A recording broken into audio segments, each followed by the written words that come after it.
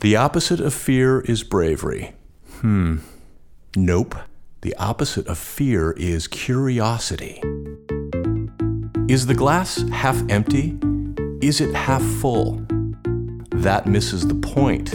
Elevating curiosity will help you see and understand what's in the glass. This is Applied Curiosity Lab Radio, the podcast of curiosity. In each episode, Becky Saltzman interviews unconventional thinkers and doers in her unconventional way to dissect and uncover what you can use to see things others miss, make better decisions, and apply your talents in new and profound ways. Elevate curiosity, escape the boundaries of ordinary. I think in a 2-year time period, I had to move 7 times right when I started this campaign. You had to move? 7 times, yeah, in 2 years. Because they kept finding me, and I didn't know how they were finding me. Now I knew that there were practitioners that worked for the utility companies. They were tracking me through utilities and through background searches. So we've gotten smarter. Kudo, welcome to the show. I'm so excited to talk to you today.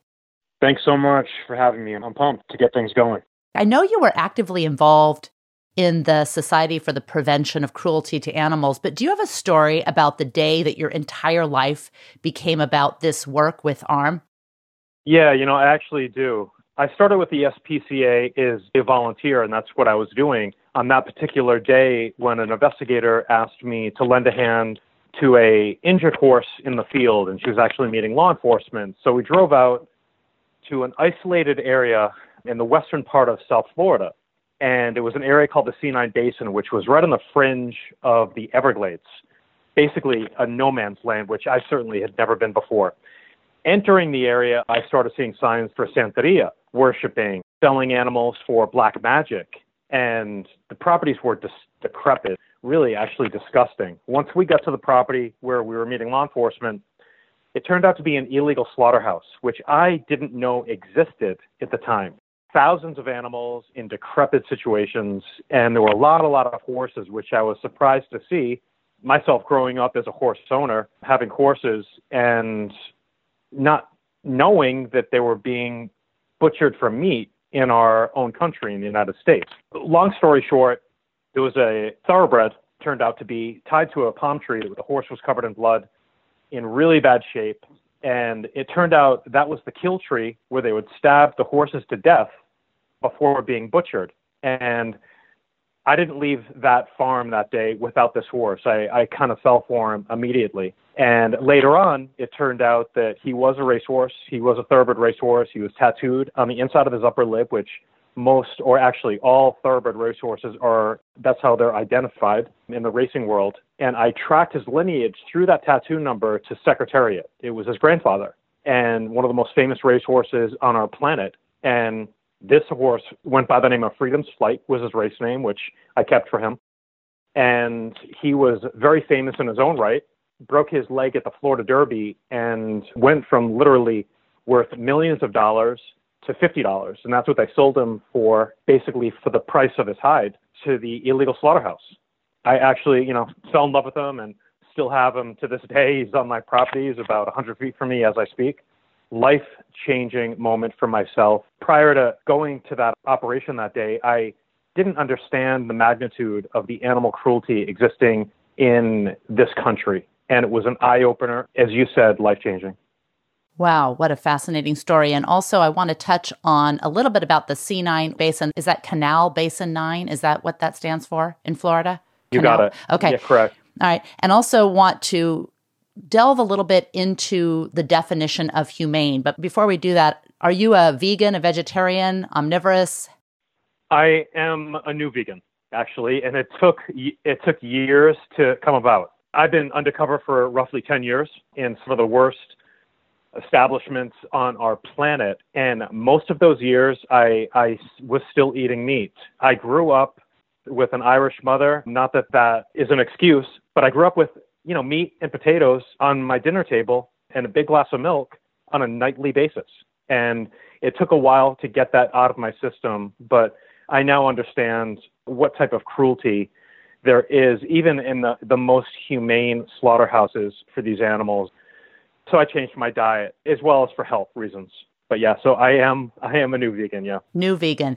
Okay. I want to make this palatable and understanding to people for whom veganism has been a lifelong way of life, a lifelong lifestyle, and for people who are omnivorous. So the mission statement of the Animal Recovery Mission is to eliminate extreme animal cruelty operations worldwide, to be an uncompromising force for the welfare of animals, putting an end to and preventing pain, suffering, and torture inflicted as a result of inhumane practices. But to people who continue to eat meat, like me, at least as of today, how do you describe humane, and can animals have rights and still be dinner? Yeah, I mean, that's a very good question and a real serious argument on both sides. Humane doesn't exist. Humane can exist for the killing of an animal. I'm not saying that it can't. A proper size caliber bullet directed to the right part of an animal's head and brain at times is the most humane way to kill an animal. The problem is the auctions, how some of these animals are raised, the feedlots, the transportation.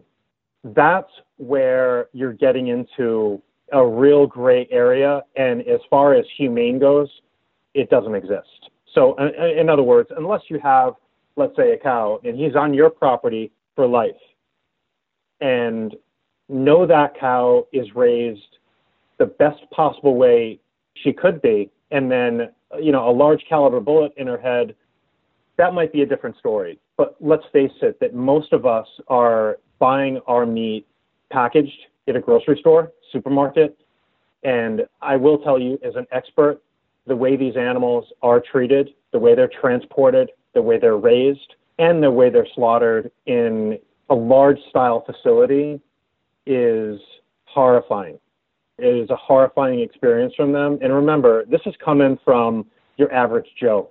I'm no different than anyone else out there listening to this program that are meat eaters or vegans or vegetarians.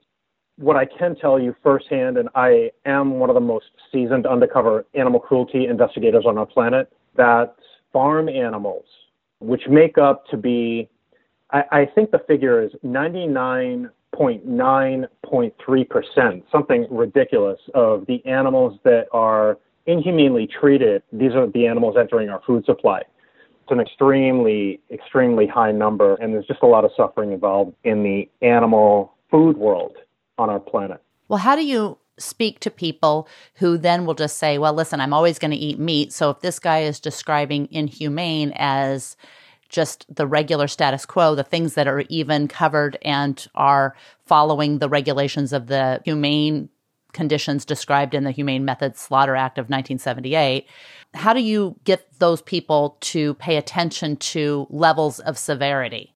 First of all, I do a lot of undercover work with the USDA, with state agriculture units. I work side by side most of the time with enforcement, with sheriff's departments, DEA, FBI, so on and so forth. And it's funny because some of these departments actually title animal activists, animal defenders as terrorists. And I work so closely with them. It's kind of funny. But although basically the laws geared towards animals in the United States of America aren't strong enough, right? So when you look at the Humane Slaughter Act, should that be changed? Yeah, of course it should. Things need to be updated. We live in a new time from, the 70s, and we're evolving as people. So even though there's a law that says you can do something or you can't do something, doesn't mean that it's right. Doesn't mean that it's ethically proper. Okay, the United States makes a ton of money on the animal agriculture industry. And like I'm dealing with right now with the largest dairy investigation in the history of our planet, we're exposing right now. Government protects these industries, whether there's a certain level of cruelty there or not. Why?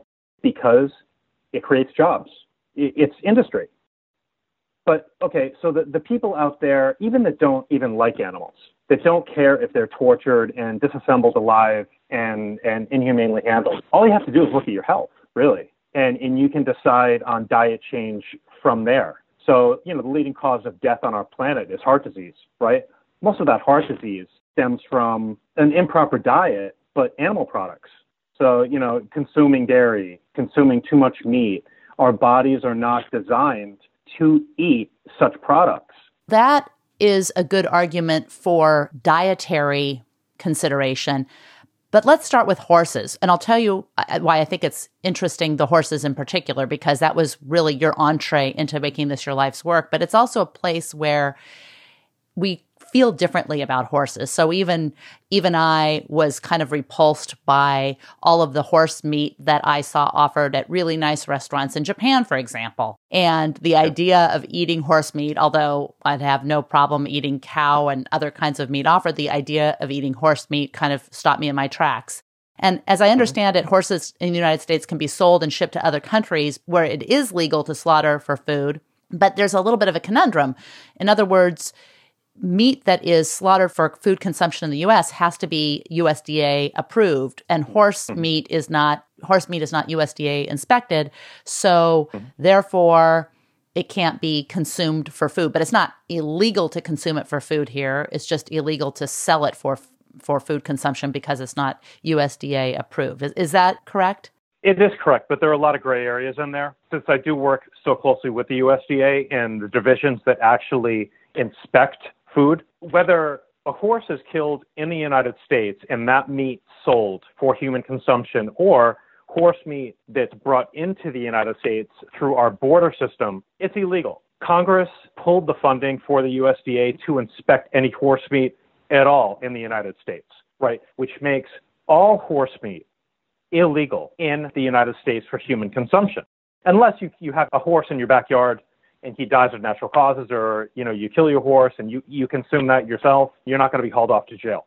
Although, if you kill a horse, let's say in the state of Florida, which the state of Florida is very different than any other state in the U.S. as far as horse meat's concerned, and we can get into that. You kill a horse in the state of Florida and I catch you, or law enforcement catches you with a piece of horse meat on your fork for human consumption, you're going to prison, mandatory, first-time offense, between 1 to 5 years in prison, mandatory, and a $3,500 fine. It's a stronger penalty to get caught with horse meat for human consumption in the state of Florida than it is to get caught with heroin, cocaine, or any other drug out there. It is a severe crime here. Well, I want to get into, I know your work is international and I want to get into that, but because it started in the Sinai Basin, which is a unique area, and I'd love to explain that or bring listeners to kind of get the vibe of what that Sinai Basin is. It's described as kind of a Latin American version of Apocalypse Now, the El Campo lifestyle. Two areas to consider. One, would like to touch a little bit on why is horse so sacrosanct there, and why is it so illegal in Florida? And then also talk specifically about your work and where it started in the Sinai Basin, and kind of describe that to listeners. Yeah, so listen, if any of the listeners have been to South Beach, to Miami Beach, and they're sitting on the sand, turn your back to the ocean and look west, and then walk, let's say, 15, maybe 20 miles, if that. You're going to hit an area called the Sinai Basin. The Sinai Basin is a geographical buffer zone to the Florida Everglades. Right on the other side of the basin is the most fragile and protected lands on the face of our planet, the Florida Everglades. This is a very large area, and I would say maybe 75 years ago, 50 years ago, it was taken over by Wajitos. Wajitos are basically Cuban countrymen from the mountains in Cuba. And they brought that lifestyle to that area. It can be a very frightening place. It is extremely dangerous. Anything and everything goes on and is allowed to go on in the Sinai Basin. Law enforcement do not enter the basin. It's no man's land. And it is ground zero for illegal horse meat trade in the United States. It's where it all happens. Is it a place that was not really considered for human habitation? Is that why things are allowed to go on? Or is there some kind of legal situation where things are allowed to go on there? Is it just because it's so dangerous that people don't want to go in there, except for crazy people like you? I suppose a little bit of both. It is, again, it's an environmentally protected area. So most of the buildings you can't build, right? So if there are a certain amount of buildings in that area, they're probably illegal. Although, because of lax enforcement And that, including building and zoning and neighborhood compliance and those departments within the city of Miami and Miami County in Florida. These people have been allowed to rip into our environment out there and build these little shanty huts. And it started as possibly 50 years ago, but it increased to major nightclubs, major bars, and restaurants. When I started investigating the basin, right after, I rescued Freedom's Flight, the racehorse, I started to open my eyes and see how many illegal slaughterhouses there were there and how much horse slaughter was going on there, how many animals were being brutalized for religious purposes. And I was a developer in South Beach, so I would build my buildings during the day, and I started infiltrating the C9 Basin alone in the middle of the night, property by property, and collecting evidence for enforcement. And it stemmed from this investigation, this one-man crusade, I guess you could call it, led to the largest strike force ever to be assembled in the history of the state of Florida. It turned out to be the largest animal cruelty investigation in history of our country. And over 85 properties were raided. Over 75 slaughterhouses were raided and disassembled and closed. Over, I think it was 18 animal fighting operations, over 30 properties geared towards animal sacrifice for, voodoo, Santeria, Balamayombe. And I did it all because I knew that people and government officials really didn't care about animals. I went by my background, which was building and development, and I saw that most of the buildings weren't permitted, right? Everything should have been raw land. So I went straight to the building and zoning, knowing that there's no way that a certified engineer could sign off on these structures as habitable and safe dwellings. And I knew that I could shut and tear these places down within 90 days, because that's basically, if you have built an illegal structure in your backyard and you can't get it certified without a building permit, you can't get it certified by an engineer within 90 days, you have to tear that down at your expense. Right, because building codes are a lot clearer than humane treatment of animal code, I think, probably. Absolutely. So basically what happened is the properties were raided. Hundreds of people were arrested on animal cruelty. But the way that we leveled the C9 Basin was through building and zoning. And when it was all said and done, we went in with bulldozers and we leveled over 700 structures. And that included houses, nightclubs, restaurants. Most of it were buildings, geared towards animal fighting, illegal slaughter, horse slaughter, and animal sacrifice. But it was an amazing thing to see hundreds and hundreds of federal, people from DC, federal officials, special agents coming into that area, taking control, and dropping the hammer on these people. Wow. And I want to put a pin in that and come back to that. But I want to touch on, for a second, your international work, because as you're talking about using building and zoning codes, which is a brilliant way to make it very clear that people are conducting illegal activity, like I said, and like you said, a lot clearer than whether the treatment of these animals are legally humane or not. You're also doing work now internationally, and I know you have a team of volunteers all over the world. How do you deal with the fact that different countries have different cultures around animals? We eat cows, the Hindus don't, for example. How do you deal with enforcing? Are you just enforcing local law, or are you also making people aware of what might be illegal but is certainly inhumane? And I know that there's been excreting the bile from bears and and selling and trading in elephants, all kinds of things. How do you deal with the different international cultures? Yeah. It's funny. The excuse everywhere, including I used it for so long, is cultural. So as far as, listen, part of our investigations are educational, opening the eyes of that particular country or the world, or we do work with local government and national government in countries that we infiltrate. And I think the best example is in Nepal. We are undercover.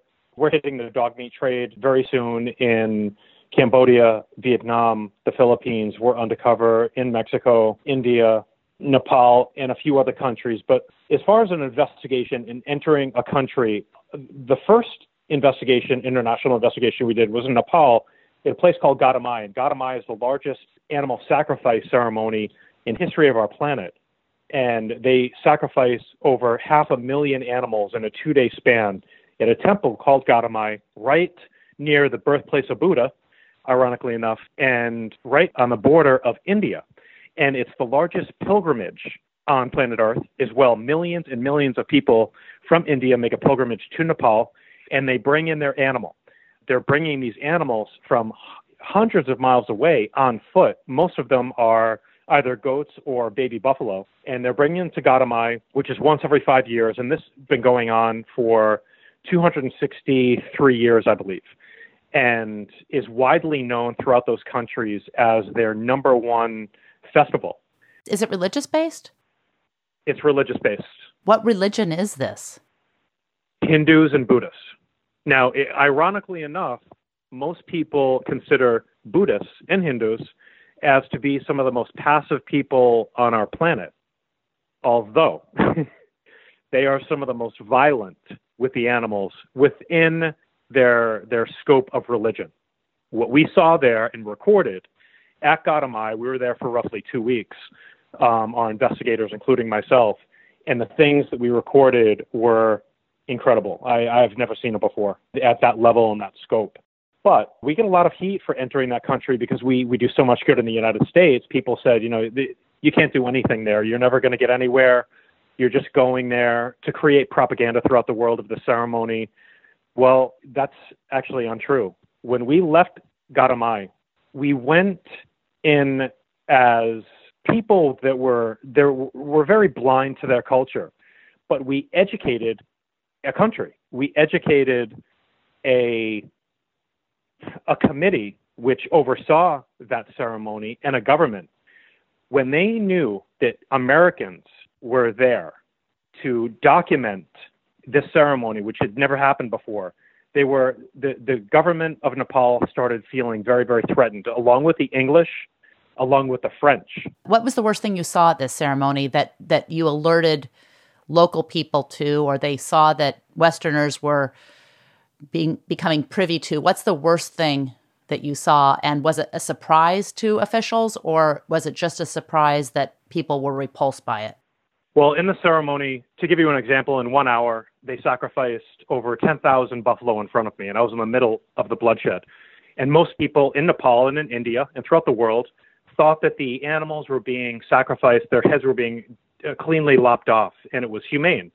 What we saw were they were hacking into the backsides of the animals. They were cutting off legs when they would run from them. Horrific cruelty.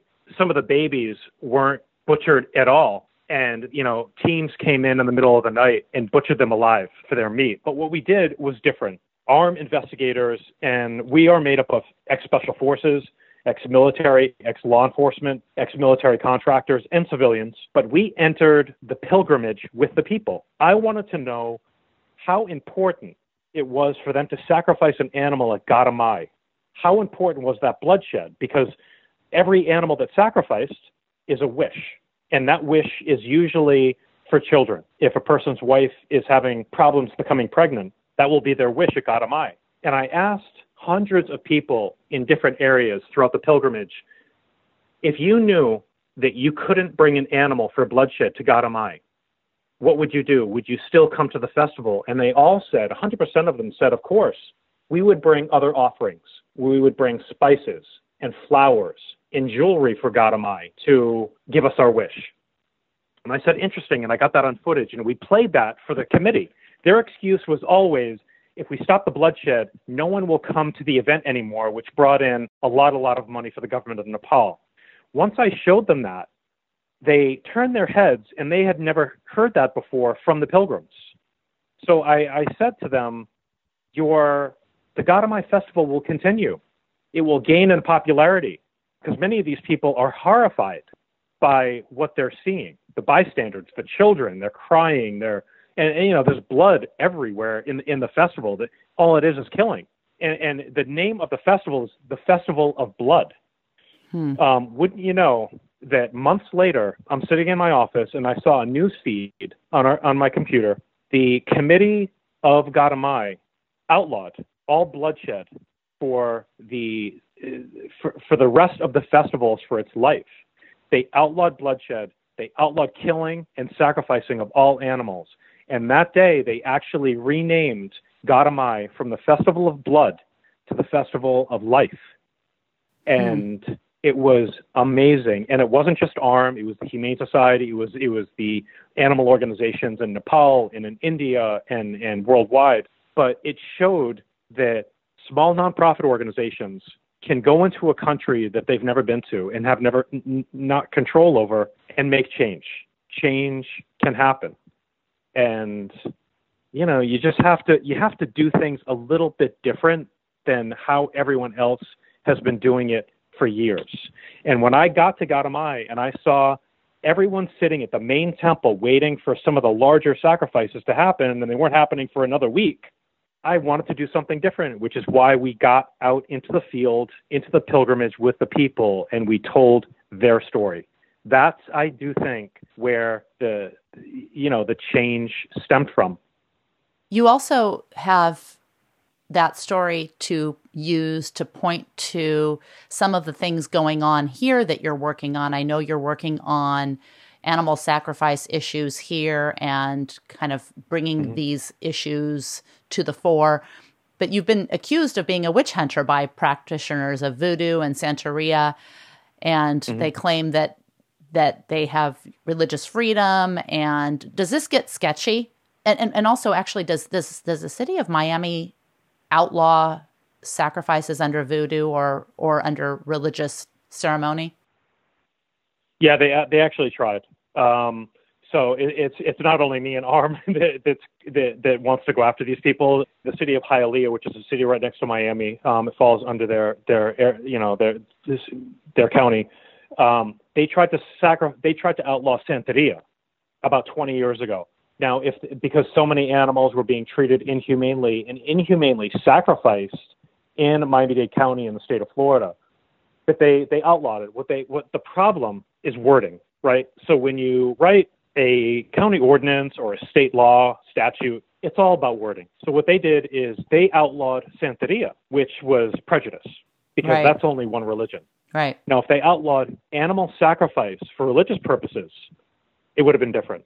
So that went to the Supreme Court in D.C. And the Supreme Court judges don't really look at that many cases, but that particular year, they looked at that one. It was very interesting to them. And it was a very close vote. They voted in favor for the Santeria priests that took this case to the Supreme Court. They did admit later on that if the ordinance was written differently, if it was worded differently, and it wasn't racist, then they would have voted differently. So what ARM is now doing, I think about for the past 7 years now, we've been collecting evidence. We are going to be taking that back to the Supreme Court, and with this time, a host of inhumane animal torturings geared towards religion. Okay, so these judges are going to have an eyeful, and it's going to be worded properly this time. Now, why are we going after it? We're not trying to desecrate a religion. We're trying to protect animals. Some of the worst animal tortures that we have documented and witnessed as investigators have been for religious purposes. We're not talking about a goat just having its head lopped off. We're talking about goats and sheep and dogs and African lions that are being tortured over a week or even over a month's time. They're being tied or nailed to crucifixes and tortured to get the diablo, the devil, into that animal prior to the main ceremony. And if that ceremony is geared towards your death or my death or someone else's, they think that that devil is now in that animal because there's so much pain and suffering in that soul of that animal that once that head is lopped off, it's going to go directly into the person that ceremony is geared towards. And most people in the United States and the world don't understand how many people are practicing this.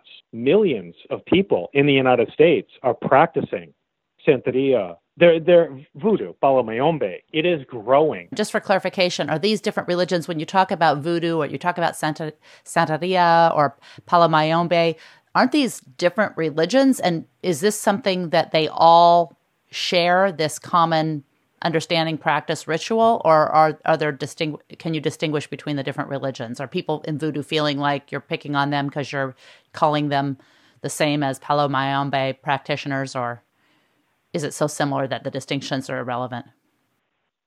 Yeah, they all are different religions, right? So, for example, Palomayombe and Santeria are two different religions, although many people now that study Santeria are moving towards Palomayombe, and they're studying both.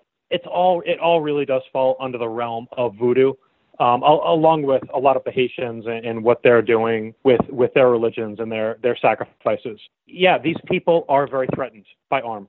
We are the only animal organization that is investigating them at this type of level. They feel as though we are their number one threat because we are exposing issues that they've been suppressing and have said that haven't been going on, and they do not do certain things to these animals. We're showing the world that they are. What are they claiming to do that you are saying, no, that's not what you're doing? What's the biggest distinction? Because when the Supreme Court looks at this, there'll also be, again, that gradient between slaughtering an animal to consume the animal, slaughtering the animal humanely to consume the animal, and slaughtering the animal in an inhumane way. And sometimes it's really, really obvious, and sometimes it's maybe not as obvious. What are they claiming that they're doing that you're saying, nope, that's not what you're doing? I mean, really, from the birth of the animal to the sacrificing to their final demise, we're exposing issues that they have been saying for decades aren't going on. In other words, we're going in and buying goats for sacrifice undercover for Santeria. Just the handling of that animal violates state and federal law. They'll take two goats, they'll hog tie them, they duct tape them together, they put them in trash bags, and they throw them in your trunk for processing, for sale. Many of these animals are suffocating to death. They're being put in trunks that our thermostats are reading 140 degrees. So you get the inhumane transport, the inhumane handling. A lot of the people that are buying these animals for sacrificial purposes aren't doing the ceremony that night. So they're keeping these animals, they're throwing them in their garage. Sometimes they're taping their mouths shut, and they're no food, no water. They're leaving them taped together. Imagine the fear of these animals. And then, of course, the ceremony. So they're saying that the animals' heads are lopped off right away, and then the meat is consumed. Not correct. Not true. The animals many times, again, as I said, are being tortured over a week's time. There are pictures on our website of dogs. You know, they're tortured for over a week. They're breaking bones on a daily basis. They're trying to get the evil into that animal. If the ceremony is geared towards you and they don't want you to talk because, let's say, you have information that could send these people to prison, they'll take a skill saw and they'll cut the bottom jaw in half of the animal, whether it's a dog or a sheep, while that animal's alive with a skill saw. Most of the carcasses that we're finding in ritualistic areas, all of them have their bottom jaw severed because they think that it's going to make you have the inability to talk in court. It's incredible, but they believe that. Many times they think that if they dispose of the animal in a major intersection, let's say in Miami, if they put the animal on the side of the curb under a palm tree or directly in the middle of the intersection or a railroad track, that it's going to enhance the spell. We're finding trash and debris and sacrificed animals all over the place in our cities. Again, that's another violation of law. It's a nuisance law. But they're violating laws from A, B to C. And again, we are the only organization that is going after them and showing this to the greater public, which is why we're such a threat to them. We've basically shown their lies. One other thing, and this resonates throughout America with their love for dogs. Ogun is one of the main gods in Santeria. Ogun, the only way he can survive is to be given dog. So what do they sacrifice for Ogun? They sacrifice dogs, puppies, by the thousands per week in Miami alone. There are pet stores in Spanish-speaking neighborhoods that are geared just to sell dogs for sacrifice. And we're exposing that now. That is something that they've denied for decades. They do not and would not sacrifice a dog. It's their main animal for sacrificing. We've just proven that. So again, it's all part of building a case for DC. Well, that's a scary place to be investigating because I can imagine that you're putting yourself in tremendous danger. Yeah. I mean, listen, all of ARM's sites are black sites, utilities that aren't in our names. I think in a 2-year time period, I had to move 7 times right when I started this campaign. You had to move? 7 times, yeah, in 2 years. Because they kept finding me, and I didn't know how they were finding me. You know, now I knew that there were practitioners that worked for the utility companies. They were tracking me through utilities and through background searches. So we've gotten smarter. So now, nothing's really in our name. It shows the threat that we are to them. They literally think that if ARM is wiped off the face of the earth, that their religion will continue. They feel so threatened right now because they know the evidence that we've collected, and that if we take that to D.C. and Supreme Court looks at this, they are going to outlaw animal sacrifice within their religions. They're not going to outlaw their religions, and we don't want that. They're going to outlaw the torture of animals for their religions. Well, that's one thing that is clear in your investigations, but you've also just revealed something that is probably considered more mainstream, but I don't know, maybe perhaps to you equally dangerous, which was the largest dairy investigation ever. Can you talk about that yet? I can, yeah. We actually just went public with 2, and we investigated a host of dairies. For the first time in the United States, possibly the world, instead of investigating one dairy, we went after a geographical zone of dairies. We're going public with a few more this week and next week. The dairy industry is one of the worst animal cruelty industries on the face of the earth, next to the bear bile industry in Asia. Okay, but dairies have been putting face to their dairy products, to their cheese, to their milks. You look at a milk carton and you see a picture of a cow smiling, a cartoon charactered sketch, or a picture of a cow in a green pasture.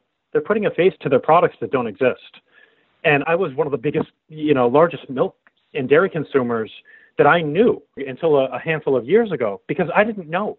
I didn't understand what dairies were all about. I thought there were magical places. I think when I was a child, I wanted to work in a dairy. I did not understand. And I truly didn't understand until we launched this investigation, which is now titled Operation Florida Ag. We picked Florida first. And what our investigators have uncovered is one of the saddest industries that I have ever laid my eyes on. And I was personally undercover in some of these operations as well. But it shows you there's so much money involved in the agriculture animal world in the United States, in particular, the dairy industry. It is protected regardless of the cruelty. It's protected by agriculture departments, by the USDA, by the FDA, by the state agriculture departments. And what we're doing right now, we are not popular, although we are getting a lot of arrests. Local law enforcement, for the real first time, is making arrests on a large scale basis. Not looking at federal law. In federal law, there's really no law. There are really no regulations and laws that protect dairy cows, let's face it. There aren't? Oh, it's all state law? As far as national laws go, there are very few laws, if at all, that protect animals in the animal agriculture world, in particular, dairies. So to answer your question, correct. If there are any laws, they're so minute and so small that these departments won't look into them anyway, as far as the FDA, USDA, and Florida State Agriculture. They won't look at them, and we've tried. I want to ask a question because I looked at your videos. You gave me links to some of the videos, so I was a little privy to that. Thank you for that. And I saw what you were talking about. I mean, I saw cows being kicked in the face. I saw them being beaten with metal rods, poked, kicked in the legs with boots.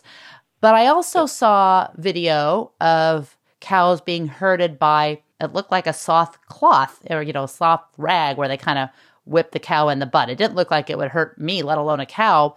When people see that, how do people say, okay, I want to continue to, no, I can say this because I don't consume dairy products, but I want to continue to consume dairy products. I see this video that shows this cow being kicked in the head and prodded with this metal thing. That really repulses me. A little whip in the behind with a towel, that doesn't really bother me as much. How do you address these degrees if the whole concept of dairy farms is just abhorrent to you? As far as the cloths, number one, they were wet, saturated cloths with, most of them had lines, heavy ropes on the end of them, and the cows were actually being whipped in the face, in the reproductive areas of their bodies. But to answer your question, the dairy industry, I consider it, and many consider it, the last legal concentration camps on the face of the earth. So what you have is misery from the second that a calf is born calves have to be ripped from their mother the second that they're born, and that mother is put directly into the milking barn because that milk is for you and me. Remember, it's not for the calf. Many people think that the calves stay with their mothers. Incorrect. The calves are put into basically veal crates in the middle of a pasture with no shelter from the sun, from the elements, from rain. Many of the calves were sitting in 6 inches of water. Imagine being a newborn baby and not being able to sit down because you're in a pool. And remember, the crates are 4 by 6, very, very small. It is proven that a cow has as strong, if not a stronger relationship to their baby than a human woman does. So imagine the women listening to the broadcast, imagine having your baby ripped from you and not given time to recover and thrown into a concrete barn where they live for over 300 days. A cow isn't naturally go into a milking parlor and back up to a milking machine, right? They're not trained for that. So they're beaten to get them out of the holding areas and into the milking parlor. They're beaten to have them backed up to the milk systems themselves. They're beaten to get out of the milking barn and back into the holding area. These cows are not living in green pastures. They're living on cement indoors in overcrowded areas. They're lying and sleeping in their own feces in flooded out barns, in barns that are overheated. They're dying of heat exhaustion in the summertime. The misery is extreme. And looking at a lot of people, they pride themselves on being vegetarian, but they still consume dairy. The dairy industry is worse than the meat industry, okay? Because a dairy cow is tortured and brutalized every single day for its entire life. The life expectancy of a cow is possibly 25 years. The majority of the dairy cows that grow up in dairies don't make it past 4 or 5. And then they're considered downers. They can no longer walk because they're so worked. They're living in such extreme conditions. What do they do with them after that?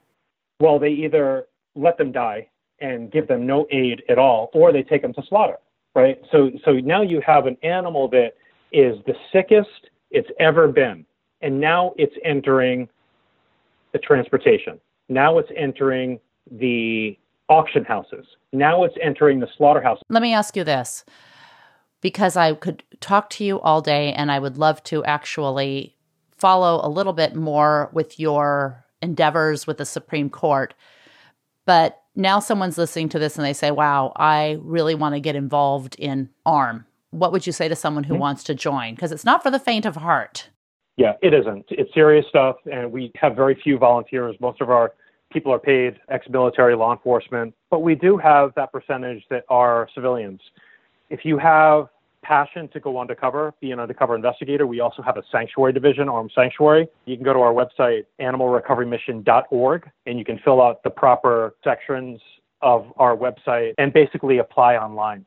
Okay. But again, it is not for the faint of heart. It's a dangerous position, but we welcome people with interest. Fantastic. And we didn't even get into a lot of the dangers that you've experienced other than the fact that you've had to move 7 times and what it looks like. And a lot of that can be seen on your website. And we'll give links to all of those things in the show notes. Before we wrap up, I always like to ask what I call quick curious questions, which are QCQs, things to kind of give a little personal peek inside your brain, your skull.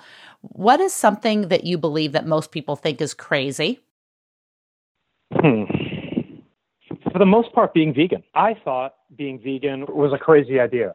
And I thought that people that are vegan, they've totally lost their minds. They're all extremists. And that's not true. I am a prime example of, all-American guy. And I'm now vegan because I'm educated. So all it really takes is education. It's not about a person being crazy or radical or anything like that for diet change. It's a person being smart and that cares about his body. What is your favorite $100 or under purchase that you've made in the last 6 months? And it can be related to your profession, it can be related to ARM or something else, just something random too. Yeah, probably a undercover camera that we got a boatload of footage on in one of our dairy investigations, and it's actually putting a couple of the individuals, they're now fired from the dairy and they're probably on their way to prison. So that's probably my number one. And that was do you remember what kind of camera that was? I would like to put it in the show notes. You know what? I think that was a simple key clicker camera that we bought on Amazon. And I think it was like $75. Most of our cameras are specially built in New York by a guy that builds all the cameras for the CIA and FBI and U.S. military. But that was one little small purchase that went a long way. What advice would you give to your 20-year-old self? I don't know. What were you doing at 20? Where were you at 20? At 20, where was I at 20? I think I was actually living in Manhattan. I took a year off. I deferred from college, and I was with my buddies hanging out and kind of living the life. And I really lived the life until I was in my mid to late 30s, until I really started opening my eyes to the world.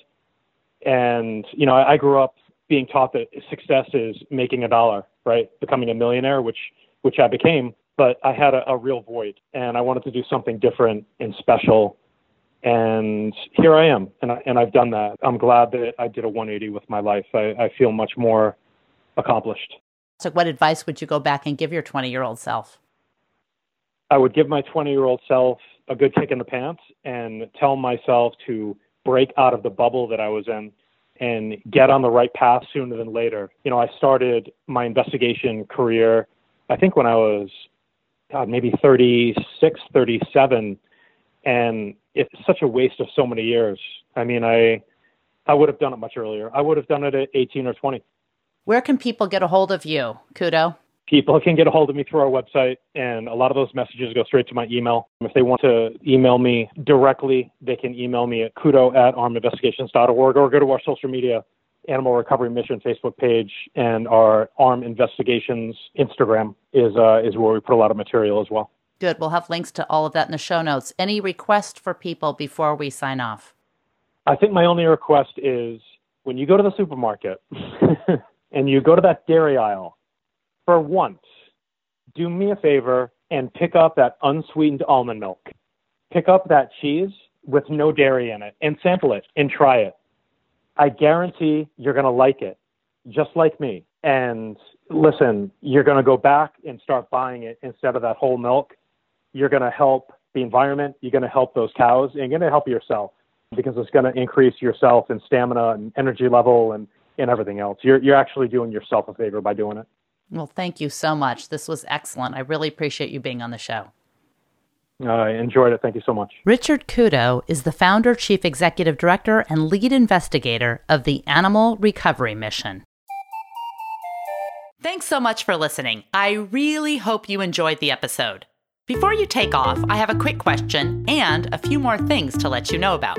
1. You can find show notes and all resources mentioned at appliedcuriositylab.com/blog. And the question: would you enjoy joining the ranks of curiosity seekers and adventurous thinkers?